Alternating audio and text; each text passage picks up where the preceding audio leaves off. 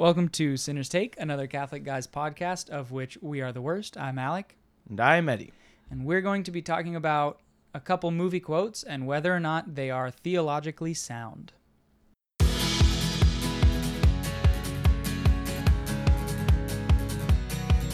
So this is something that it's kind of been on the docket to do for a while because I'm a big fan of, and I think you are too, of how Bishop Barron reviews movies, and he's always looking for the nuggets of Christianity that you can find in mainstream culture. I think that is, especially in, the climate, the heck is a climate, but in it, whatever it is. My buddy Klein makes mints.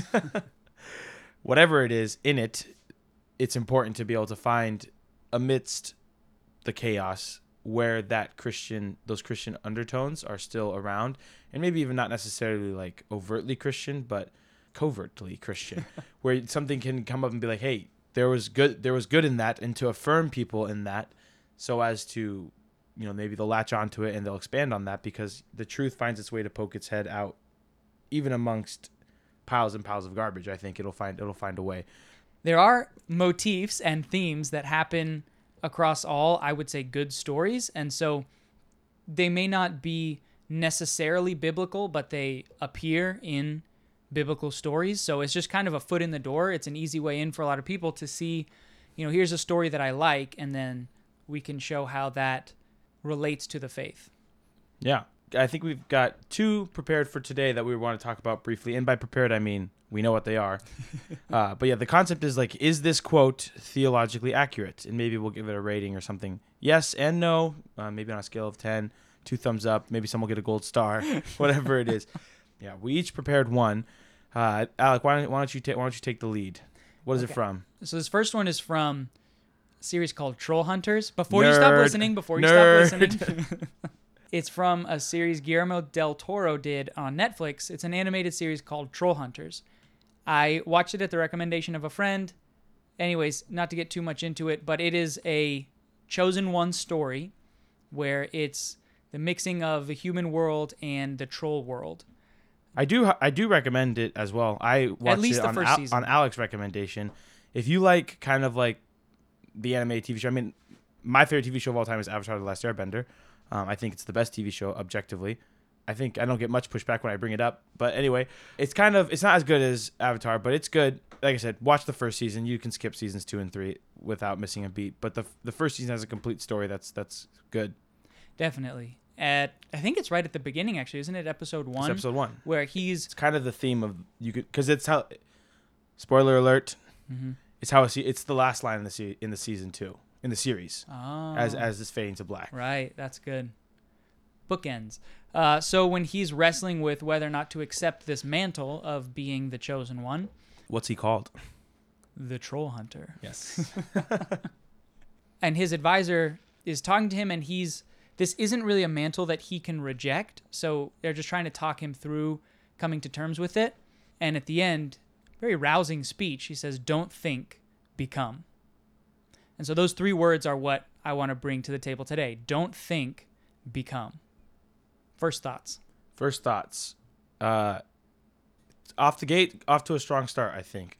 I'm a big fan of, St. Augustine's quote, "Love God and do what you will." The idea that like a lot of times we maybe spend too much time thinking and not enough time acting, and we miss out on most of the way God, most of the way he forms us, you could say, is through our actions, right? Through trial and error, through a scenario that he allows us to be put into, and we are tried with virtue or, struggle with vice, whatever it might be.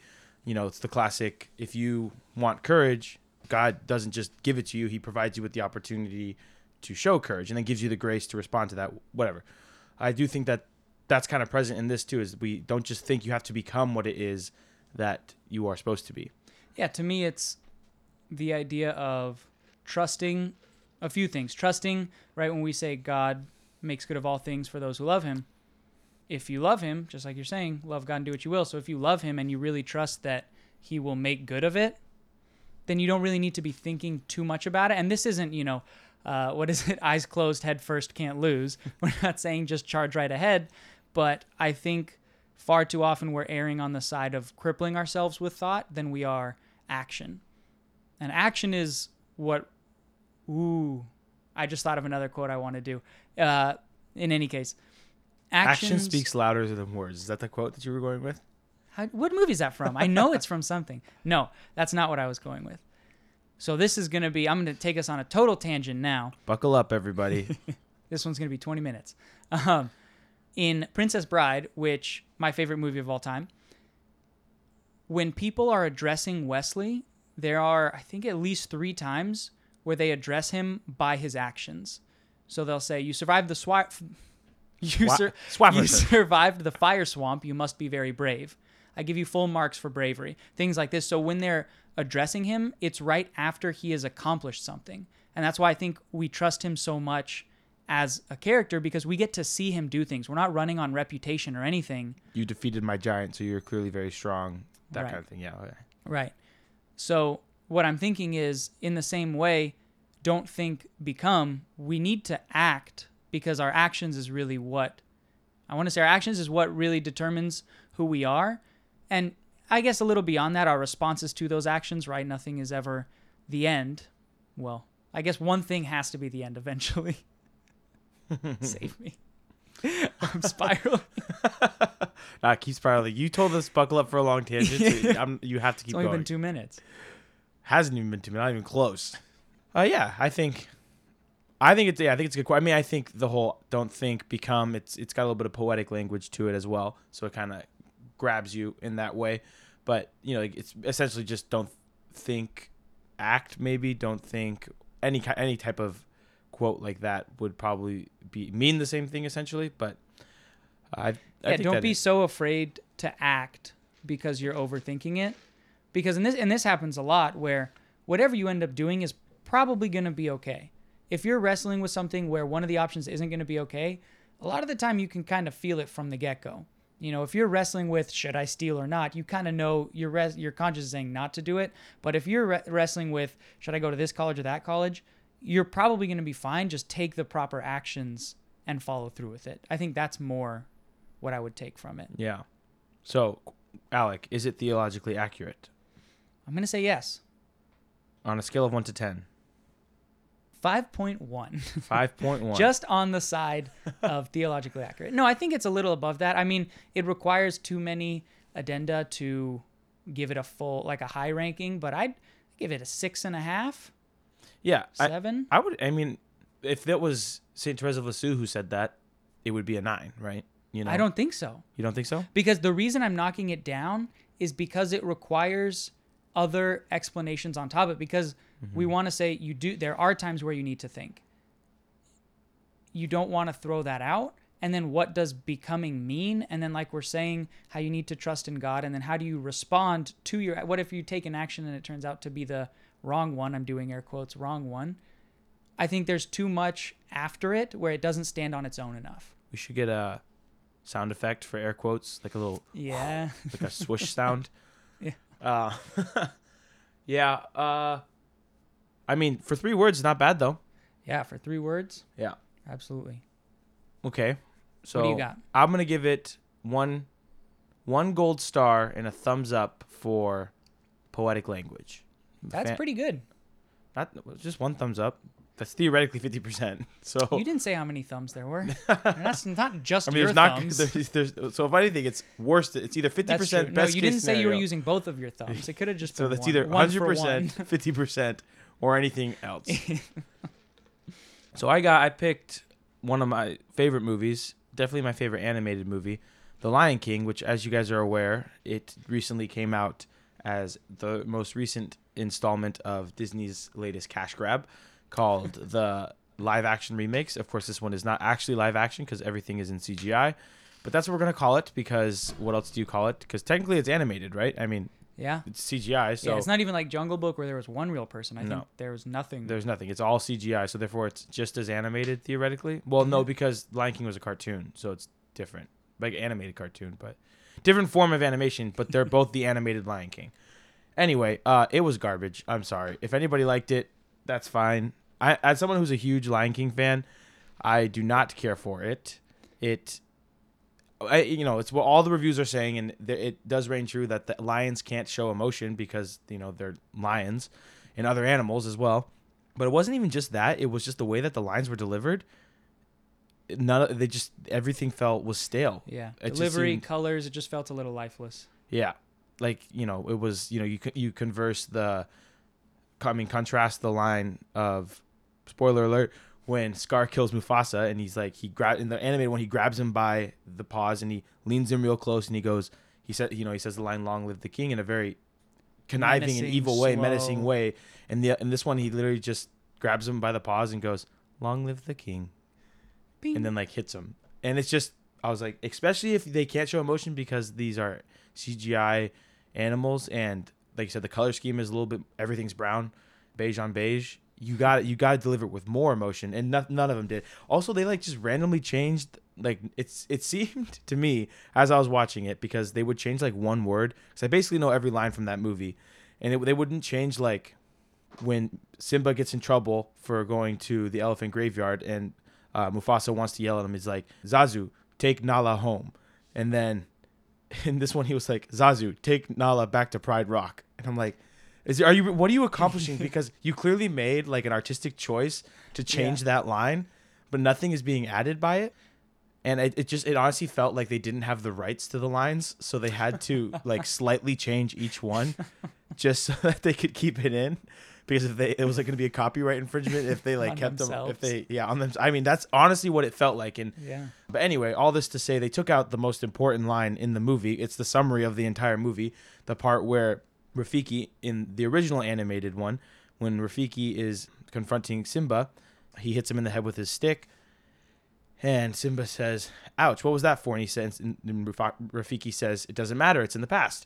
And then he says, "Yeah, but it still hurts." Rafiki says, "The past can hurt, but the way I see it, you can either run from it or," and he pauses and he says, "learn from it." And then he swings his stick at him again, and this time Simba dodges it, evades the attack.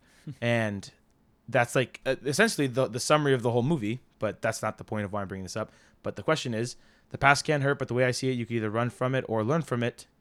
Is it theologically accurate? The past can hurt, but you can either run. But the way I see it, you can either run from it or condensing learn. I'm No, already taking too much time. you're doing repeating it. exactly what the new movie did, and that is not okay. No, that was just for my own benefit. It's for no one's benefit. Not anymore. Instinct says yes. Now, theologically Don't think, accurate. become, Alec. You asked me to think about it. Theologically accurate, I'm trying to find like what in theology would suggest that, because I think it's certainly practically accurate, certainly a good piece of advice. No theological ideas springing to mind that would fulfill it. I'm trying to. Guilt and shame, like the idea being, If you did something. if you did something, which is what happens in The Lion King as well. It's his past that haunts him, and he can't confront his issue, so he cowers in shame and guilt and lets that sit, and it festers, as opposed to learning from his mistakes. But then what if it's something that's not your fault? Which also was he thought it was his the fault, truth, which is yeah. also was the truth. Yeah, good advice. I mean, but that's the thing, is it theologically accurate if it's not theologically inaccurate? Does it just kind of get branched into it? We could say that if it is true, good, or beautiful, then it would be theologically good. And true and beautiful. Also, So the question is it not theologically accurate? Is it theologically beautiful? does it contradict anything theologically? Nothing that is coming to my head. How do we view the past? Yes, the past can hurt. But the way I see it, you could either run from it or learn from it. How do we theologically look at the Yes. past? What's coming to mind for me is in terms of forgiveness, that's one we should do soon, because that's a big struggle for me. I hold the position that to truly forgive, you must forget. But I don't think that's the position of the church. I think you forgive. You don't have to forget, because you can, act accordingly. Alec just admitted Next to time. being a heretic on the podcast. You heard it here so first. you heard it here. No, I think I'm right. But in this sense here of you can run from it or learn from it, but you want to still keep it in your head. So in that way, it would be theologically accurate to say you don't have to be mad at something in the past. You can forgive it while still learning and taking that lesson with you. Yeah. That's the best parallel I could give you, and I don't like it. But I'm gonna stand by the it's not theologically inaccurate, therefore it must be theologically accurate. So there's nothing in the middle. There's no not up for consideration. It's either inaccurate or accurate. You can say that it's not for consideration.